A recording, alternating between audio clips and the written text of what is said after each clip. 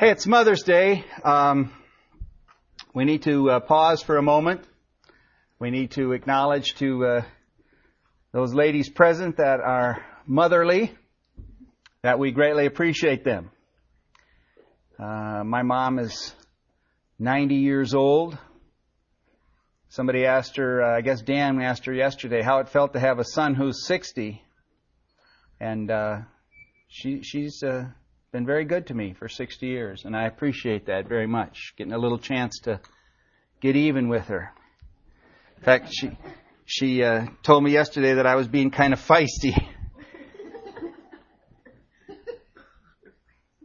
But Mom, appreciate you and your ministry to so many people, but mostly to me, and I'm very grateful for that. My wife always said that I'm supposed to give her Mother's Day cards, and I hardly ever do it because I say, you're not my mother. How can I give you a Mother's Day card? But I did this year, and appreciate your motherliness. The wonderful way you raised our kids. It was a blessing to watch. The rest of you moms, you're special people, and you need to realize that God has given you a huge responsibility, but with that responsibility, I believe, a special blessing. More than the kids that you've raised. They're sometimes a curse, but just kidding. But motherhood is a blessing from God. We see that in the story of Hannah and the way that God blessed her and answered her request for a child. And it's our joy here at Great Adventure to watch a lot of young moms developing and growing in their responsibility. And we want you to know that we appreciate you and that our prayers are for you, and that we understand that your efforts are hardly ever rewarded, but we do want to recognize them. So let's pray for our moms right now. God, we thank you so much for the incredible blessing that you've given to every human being, and that is that they have a mom. Recognize that there's a lot of times when motherhood goes unappreciated. Even in our culture, it's sometimes demeaned.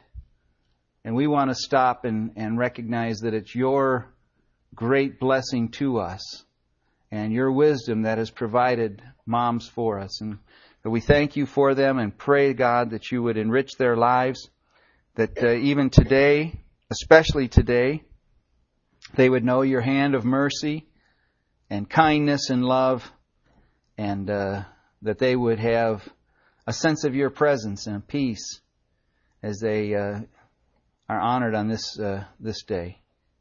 Bless them all, and thank you for them. In Jesus' name, amen.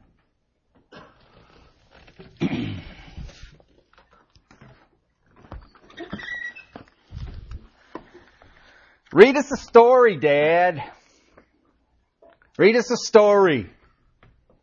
That was the theme every night about bedtime. I just can't resist these opportunities to talk about child raising. I won't go off on it, Josh. I'm going to stick to the text today. But make bedtime a great event. Instead of being a brawl, instead of being this time of confrontation, turn bedtime into the biggest party you can imagine. You got to start a little bit early because they still need to get to bed before midnight. But you got to make it a great time. We used to have parties every night at bedtime, and that was the con, you know. Hurry up and get your pajamas on because we're going to have a party. And they'd scurry around the house and they'd get all ready for bed, and great. And Mom would bring up cookies and milk, and Dad would pull out the storybook. And I would always try and read in such a way that they'd want me to quit. I'll give you a little example. You have to know that I learned this from my father. And as I listened to my sons read to their daughters, they learned it from me. It goes like this. Once there were 4 children whose names were Peter, Susan, Edmund, and Lucy. This story is about something that happened to them when they were sent away to London during the war because of the air raids. They were sent to the house of the old professor who lived in the heart of the country, 10 miles from the nearest railroad station, 2 miles from the nearest post office. He had no wife, and he lived in a very large house with a housekeeper called Mrs. McGrady and 3 servants. Are you getting the picture? In spite of that lifeless, emotionless reading, my kids would love it. And we went through story after story. And the C.S. Lewis collection was especially important to us. We had a great time together. Well, once in a while, a story comes along that really changes our lives. Once in a while, there's a story that captures our attention, and we're riveted by it.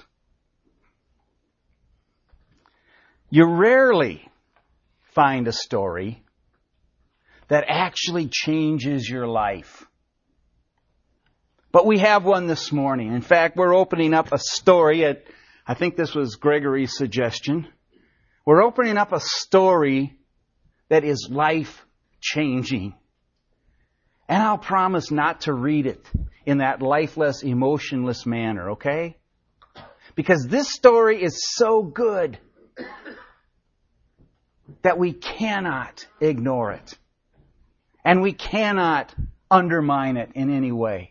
In fact, I've prayed and prayed and prayed, God, there is no way that a human being can do justice to this story. Only the Holy Spirit can teach this story and tell this story. And that's what we want to have happen throughout this series as we spend time in the book of Mark. Let me read the introduction from, I hate to say it, from the Message.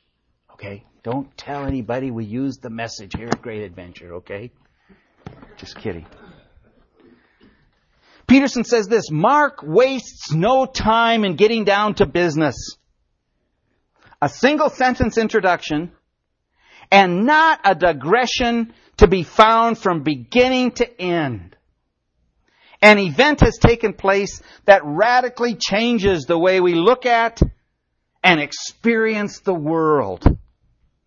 And he can't wait to tell us about it. There's an air of breathless excitement in nearly every sentence he writes. The sooner we get the message, the better off we'll be. For the message is good. Incredibly good. And we get to touch that story in the next several weeks. But more importantly, that story gets to touch us.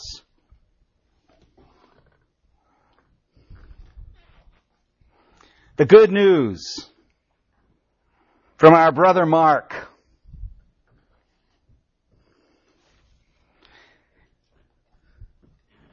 God is here.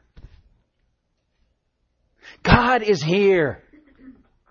And He's not here in judgment. He's not here in condemnation. He's on our side. What a story. What a message. And this, above all messages that have ever been given, above all stories that have ever been told, changes the way we look at life. It changes the way we think.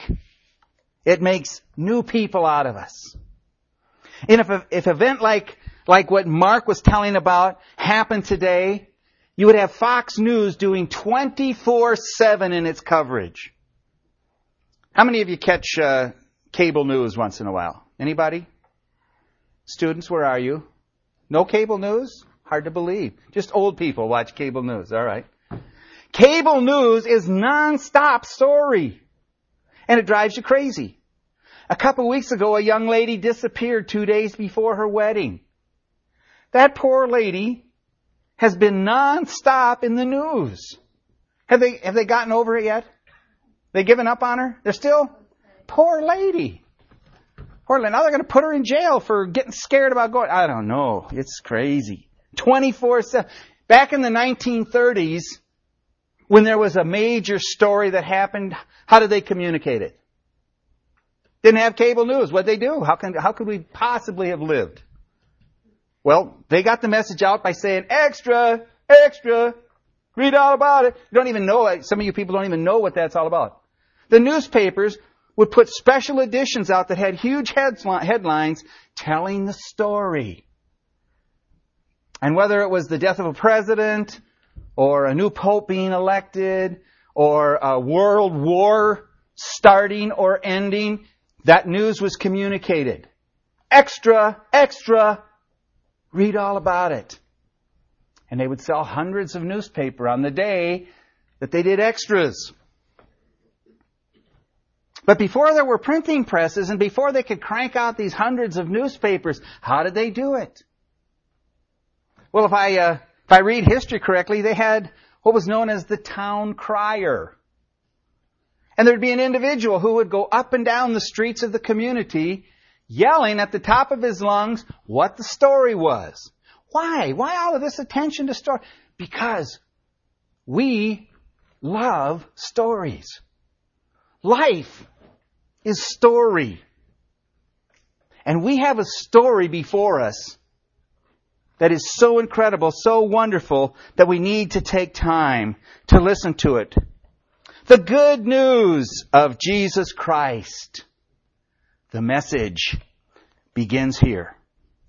Following to the letter, the scroll of the prophet Isaiah. Mark, what are you talking about? You're going to get used to having your name called out a lot these next few weeks. Mark, and it's going to wake him up every time. You know, it's good. We're doing this series.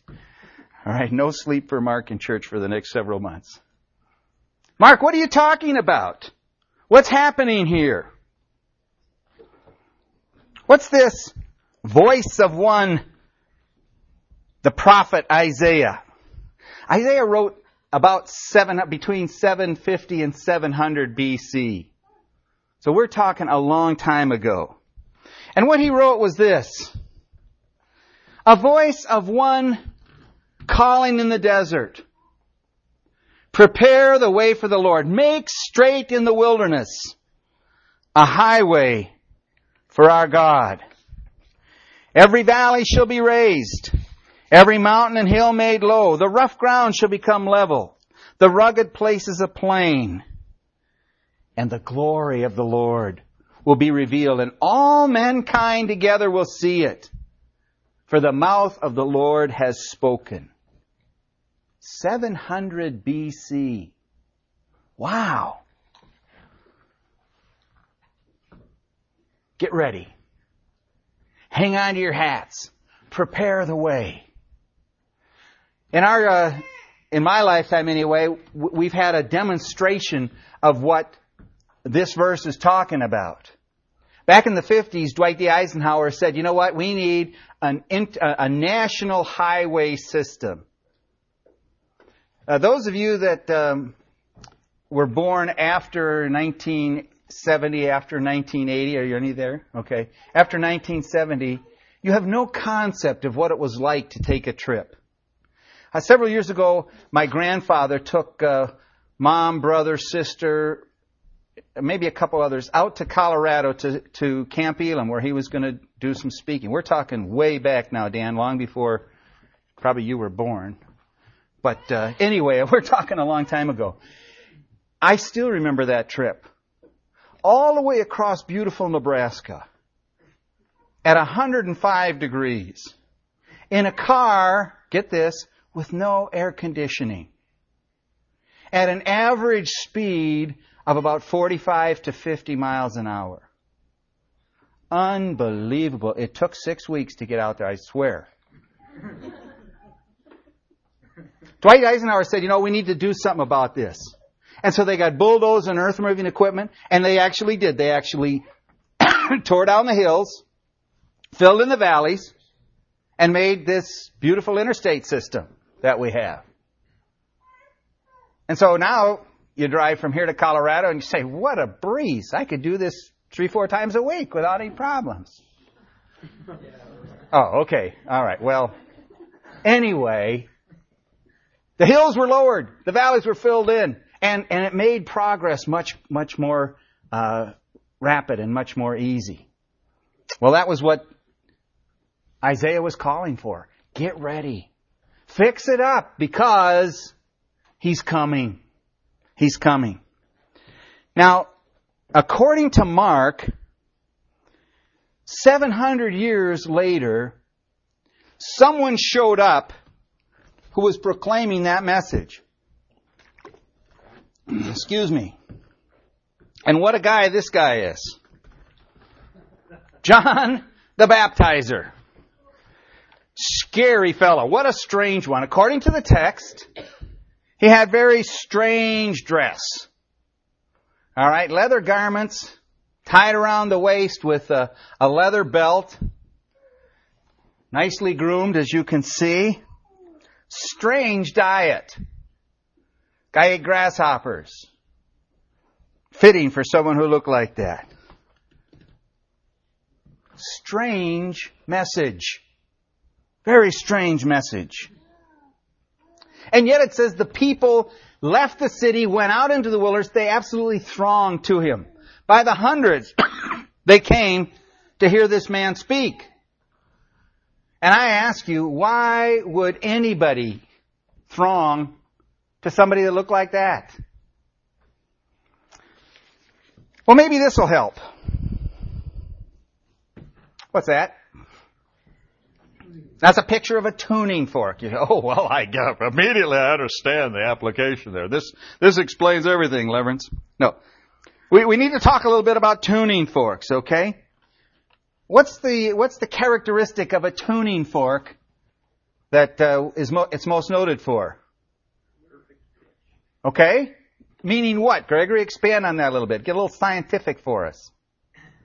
A tuning fork has an exact frequency that it vibrates at, and it remains consistent. Okay, a consistent frequency. That is, it disturbs the air around it at a consistent rate. So that one tone and only one tone comes. When I talk, you're hearing probably, a mix of hundreds of tones. And when CP plays the cymbals and crashes them, it goes to thousands and your ear goes, oh, okay? But with a tuning fork, one tone, vibrating. Now, if you take that tone, I don't know if you can read that, and stick the end of a vibrating tuning fork into a pan of water, you can actually visualize what's going on. You can actually see that fork is moving back and forth at a consistent rate. Now here's what's really exciting. I know you've been just on the edge of your seat with this explanation up till now, but here's where it really gets exciting. If you take that tuning fork, strike it, and then bring it near, say, this guitar, you don't even have to touch it. What's going to happen to one of those strings on that guitar? It'll vibrate. It's going to start to vibrate. And you take it to this guitar, and it starts to vibrate. What do we call that? That's called a sympathetic frequency. Because that movement on the tuning fork can actually impact the air molecules so they start moving any other instrument that's tuned to that very same frequency. And you can stop the sound of the tuning fork and listen to the guitar or the piano or whatever else is tuned to that frequency. Now, get this. Get this. There had been 700 years of tuning. Okay? People's hearts were being adjusted. The strings were being tightened and loosened so that their sympathetic frequency would match this great frequency that God was going to give.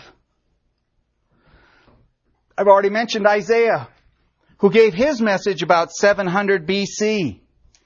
And then for the next 300 years, God continually spoke through different people called the prophets, to the point where the people got sick of hearing God talk to them. And they said, please, we don't want any more of this God talk. And so God responded to them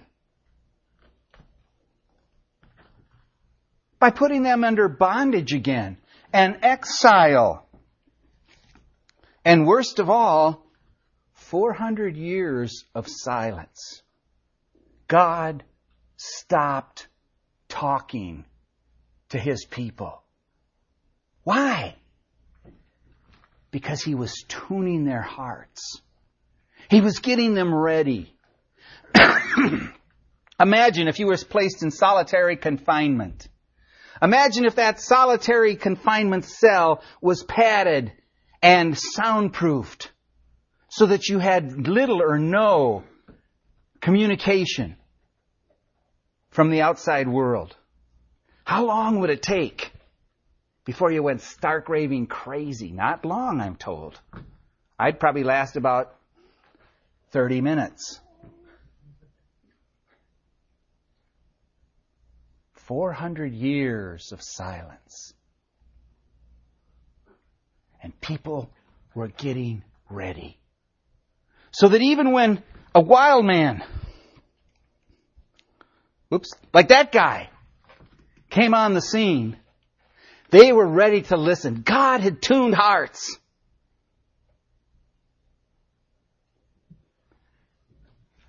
And it's a prayer of this church that your heart is tuned. Sometimes we sing, "Come, fount of every blessing." What? What's the next line?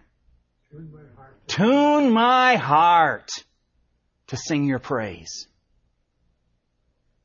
People of God, let's ask Him to tune our hearts. Father, this message is too good, too big for us to miss. Take your tuning fork and bring it close to our lives, God, and send that message right into the inner depths of our soul. Help us to be like those hungry people after 400 years of silence, to be ready to hear the message that you have. Father, I thank you that it is not important who the messenger is, but that the message is what has purpose and meaning and function in our lives. God, don't let us miss it, I pray. In Jesus' name, amen.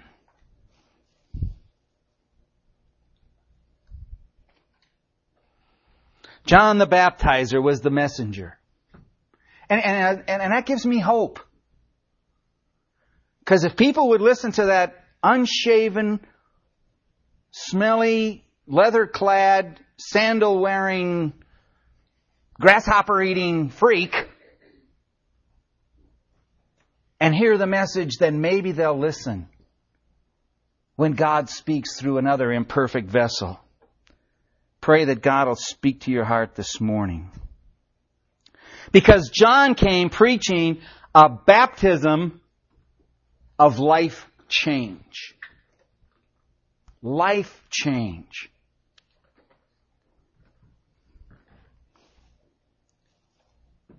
That leads to, and notice what's underlined there. It leads to, this baptism is not what creates the life change. And don't ever get mixed up in that. Okay? This message, this baptism of life change leads to forgiveness of sins. Now we have a problem in our culture. Our culture has eliminated the concept of sin. It's been very convenient because sin brings conviction to our hearts. Sin creates challenge for us. And so how we've dealt with that, since we're tired of hearing that message of sin and judgment related to sin, well, we'll fix that. We'll just eliminate sin. How do you do that? Well, sin, by definition, is falling short of a standard. And so all we have to do is change the standard so that we never fall short. And I have become the new standard. You have become your standard. That's the way our culture has dealt with this. And so there's no problem of sin. Today I feel like doing this, and since I'm the standard, it's not a problem. I'll just do it and everything's fine. Tomorrow, I may feel differently, but today, it's not sin for me. I don't have any problems in life then, do I? Do you see how empty and shallow that viewpoint is? And yet that's exactly what our culture has done. They've become the standard. They said we've removed the problem of sin, therefore we don't need forgiveness of sin. Since we never violate the standard, because we're the standard. The problem is that's not true. Even if I were the standard, I would violate it. Even if you make your own standard, you still violate it. And there are consequences that go along with this. Now, the fact is that God is unchanging. The standard doesn't change. We're pretending, we're kidding ourselves when we think that that's not real. I was talking to Andrew Murnick, Betty's stepdad, a week ago. And we were talking about DNA. And his comment was, a few years from now, they'll be able to make perfect people. What do you think? Ain't going to happen, is it? You could do all the DNA fixing you wanted to, and there would still not be perfect people. And my comment to him was, if only we could get rid of that sin nature. And that just went right over the top. He didn't even respond to it. And I'm praying that God will take that little conversation, touch his heart with it. Because you see, the real struggle that we have is that built inside of us is this desire to violate whatever standard comes down. And if I can recognize that and see that that insidious operation inside of me is what really has caused the struggle throughout all of history, I'm going to make some progress in becoming the person God wants me to be. I have to be careful about recommending this book because the title is so weird. But Gregory has been pushing a book for me called Blue Like Jazz. Blue Like Jazz. It's actually it's almost like a Christian book. You know, I know with that title you can hardly imagine it being a Christian book. But Don Miller writes in there, and in the early chapters he identifies this thing where he says, you know what? The struggle is human selfishness. Human sin. And if I can come to grips with that and recognize that that's at the core of all the trouble, all the problem that exists in the world today, I can maybe make some progress in seeing a solution. Well, Jesus has come to provide that solution. And that's what Mark is talking about in this book, this business of forgiveness of sin. So John the Baptist proclaims this message. Come! Experience a life change. Now, it was not his baptism that created the life change, but it was what would lead to the forgiveness of sin. Let's talk for a second about baptism, just so we're sure. There's lots of different concepts that are called baptism, and I want to just hit on them really, really quickly. In the Old Testament, there's a form of baptism, and it's referred to by the Apostle Paul in 1 Corinthians 10, 1 and 2. I do not want you to be ignorant of the fact, brothers, that our forefathers were all under the cloud. They all passed through the sea. There it is. They were all baptized into Moses in the cloud and in the sea. Baptism, as I say in the title, equals identification. John the Baptist came preaching a baptism of life change. Life change. There was an identification by being baptized with this concept that I'm looking forward to life change. He said, there's one coming who will baptize you, who will identify you with the Holy Spirit and with fire. And in the other epistles of the New Testament, there's this identifier called baptism that is associated with new life in Christ. We're not going to go any deeper than that, just so that you're aware that there's these different kinds of baptisms, and we'll talk about them more in detail at another time. What was John's message? Basically twofold. The first was, turn around. You're headed in the wrong direction. You need to refocus your attention on someone who has the ability to forgive your sins. And the second part of his message was, He's coming. He's coming.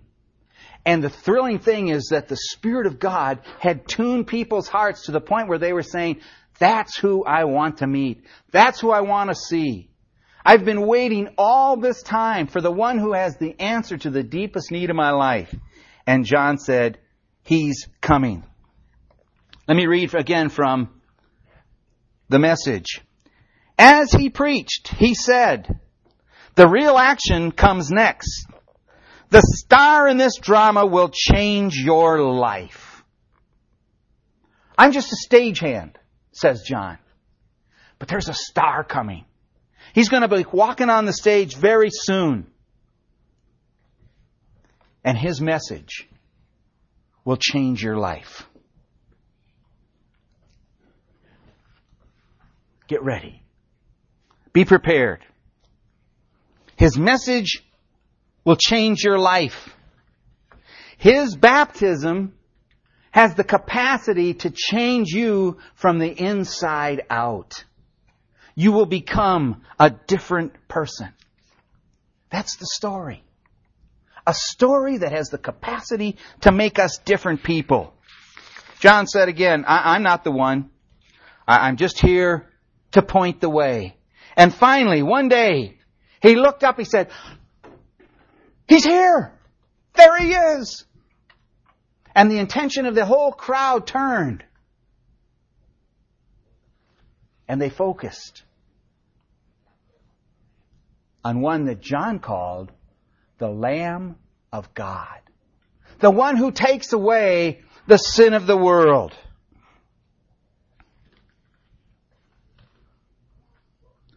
John baptized Jesus. And that sounds a little strange because here's John saying, you need to repent, you need to turn to this one. And Jesus comes and says, John, baptize me. And the question that comes to my mind is, why? Well, obviously it was not for identification with the need for repentance. This was something different when it came to Jesus. In the case of Jesus, the baptism of John identified him as the Son of God. Listen to what the Scripture says. At this time, Jesus came from Nazareth in Galilee and was baptized by John in the Jordan. The moment he came out of the water, he saw the sky split open and God's Spirit, looking like a dove, come down on him. Along with the Spirit, a voice, "You are my Son, chosen and marked by my love. You are the focus of my life, my beloved Son." Incredible. And as Jesus came out of the water, he was identified by God as the one who had been promised for all those years. And people's hearts began to vibrate. They began to throb. They began to say, He's here. The message that I've been waiting for. The message that can change my life. He's here. And John was delighted when they turned their attention away from him personally and focused it on the Lamb of God, the one who had the capacity to take away the sin of the world. Well, we need to move the story along. Immediately following this baptism, Jesus left that area and went out into the wilderness for a time of temptation.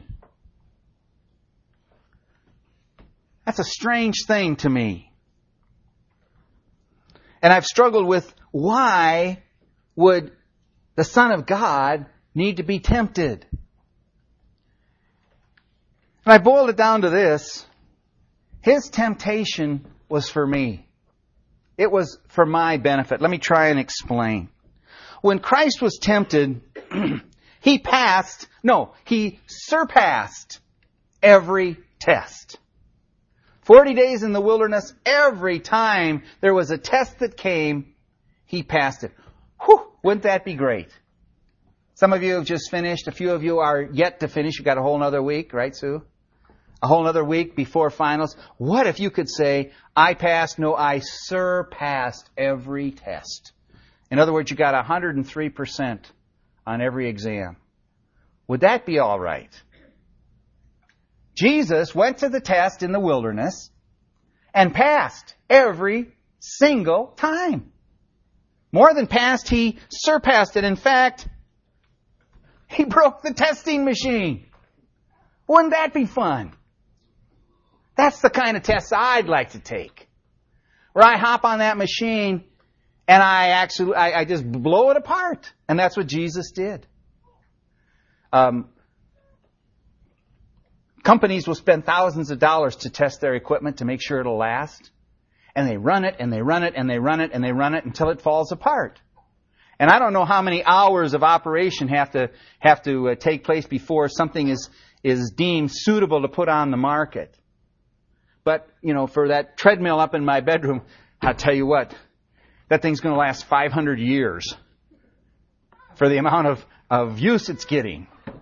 But if it were used normally and in the right way, it should last 3, 4, 5 years, I would think, I hope. Okay? And they've tested that. Well, when Jesus got on the treadmill, He burned that baby out. Whatever test it was, He just destroyed the test machine. Some people say, well, you know what? Because He never sinned, that means He didn't pass. That's foolishness. Understand this, that He was tested far more than you have ever been tested. And He passed every time. There wasn't a test big enough, tough enough to stand up to Jesus. And I need that. You know why I need that? The author of Hebrews says, here's why you need it. We have a great high priest who has gone through the heavens, Jesus, the Son of God. Let us hold firmly to the faith we profess. Why? Because it's been tested. It's been tried. And it's passed the test. How? We do not have a high priest who is unable to sympathize with our weakness, but we have been one who has been tempted in every way, just as we are, yet was without sin. He passed every time. Failed any of those tests? Struggled with the exams? You've been there. You know what I'm talking about. I'm related to one who passed every single time. And you know what? He's sympathetic with me. Instead of lording it over me and proudly displaying His great wisdom and power, He says, you know what? I remember that test. It was awful. I remember how hard that was, but you know what? Because I've given you a new life, because I have died in your place, because I have changed you from the inside out, you no longer have to fail that test. Get on the treadmill with me, and we'll burn that baby out together. That's the kind of relationship I have. Let us then approach the throne of grace with confidence so that we may receive mercy and find grace to help us in our time of need. Wow. What an invitation. Are you availing yourself of that kind of resource? It's in your checking account. Have you written any checks? It's already on your debit card. Okay? So cash that thing in. You don't have to be overtaken by sin. You don't have to be dominated by problems in your life. You have a relative who's been there and passed and now is sympathetic with you and wants to help you through. That's our great Jesus. That's our messenger. Well, Mark gives this incredible statement, the kingdom is here. After passing along the beach of Lake Galilee, Jesus saw Simon and his brother Andrew net fishing. Fishing was their regular work. Jesus said to them, "Come with me, I'll make a new kind of fisherman out of you. I'll show you how to catch men and women instead of perch and bass." They didn't ask questions. They dropped their nets and followed. And the story goes on to say that He saw James and John. They were fishing too. He gave them the same message, and they followed. And then it goes on in chapter 1 to show where Jesus actually asserted His authority over the demonic realm and cast a demon out of an individual. We don't think much of that in our culture. We need to. We need to recognize that there's enormous demonic influence in our culture. I'm not going to go off on that tangent. But it's everywhere. And it's incredibly powerful. But the one who is here on my behalf, on my side, is the one who has absolute authority over even the demonic realm. He healed Andrew and Peter's mom. So sick she couldn't get out of bed. Healed her in an instant. And Mark concludes this first section of his introduction of Jesus by telling the story of a man who had leprosy. And Jesus healed him. I asked you to pray for Merlin Vanderkraal this morning. I've agonized over that situation. Here's a man, a young man, wife, 2 boys, gifted musician, tremendous ability with the computer, a leader in the local church. He's a man that we need. And he's dying of cancer. I felt the same way when we prayed for Daniel's dad, Jim. And we watched as cancer just tore into that man and turned him into an invalid. I remember the last time he was with us, sitting there enjoying the Lord's Supper with us and then trying to walk from where we were, even the short distance to the men's room. And he was incapacitated. He couldn't do it. And his boys ran to his side and carried him. What's going on? And my heart just cries out and says, oh, God, why do they have to suffer that way? Why does disease have to do that? CP has just come back from the funeral for his mommy. And instead of celebrating Mother's Day by giving her a call, he has the ache of his heart. Wouldn't it be cool if I could heal people? Not for my own glory, I promise you, it wouldn't be for my own glory. But to be able to go to Jim Aiken and say, Brother Jim, be healed. Put my hand on him. And watch that cancer just scream out of his body. Last summer, Merlin would come home from chemotherapy, be sick for 2 weeks. So sick that he couldn't keep any food down. His body racked by pain. Diarrhea. Vomiting. You know, I go 2 days with the flu and I just, life is nearly over. It would be for 2 solid weeks, and then guess what? He'd have a week off and he'd go back for another dose of chemotherapy. And it would start all over again. And I'd cry out, God, why can't I just go and heal the man? And I cry out to Jesus, why don't you heal him? You know what he says? I will. I'll make him perfect. But it'll be in my time and on my terms. And I have to say, yes, Lord, I submit to you. But here was one who was in absolute control, the very one that I pray to. And he said, you have leprosy? The guy said, yeah, and if you wanted to, you could heal me. And Jesus said, you know what? I want to heal you. And he was healed.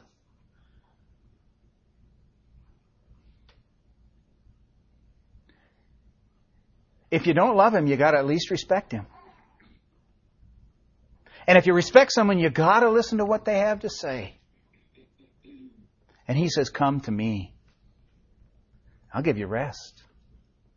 Take my yoke upon you. Now hear what he says. Take my yoke upon you. That means we're going to be teamed up. We're going to go together in this. You can't go off on your own. You can't go do your own thing. You've got to work with me in this. He's willing to put the yoke around our neck and pull the weight for us. But we can't go our own way.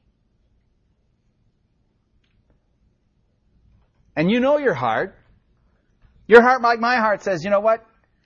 I'll call him when I have leprosy, but I want him to leave me alone the rest of the time because I want to make my own choices and my own decisions about life. And he says, I'm sorry. It doesn't work that way. Come. I'll give you the longing of your heart. But you got to team up with me in this. You got to yield to my lordship. You got to submit to my authority in your life. And then I'll give you rest.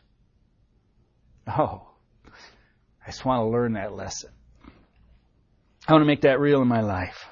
Well, Mark ends this introduction by saying, yet the people still came to him from everywhere.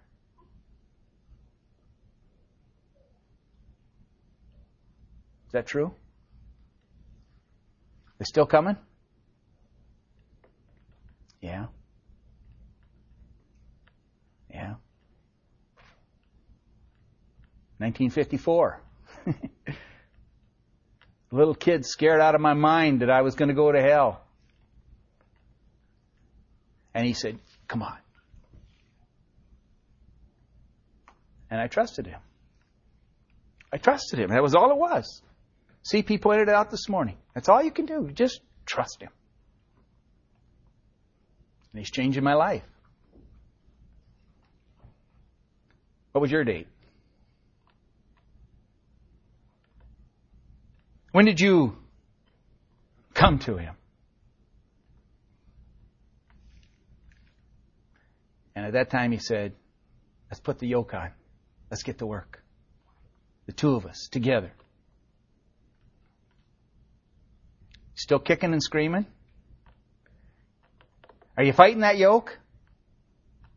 You're looking at somebody that's an expert at fighting the yoke. And yet, my Jesus says, get in step. I'll give you rest.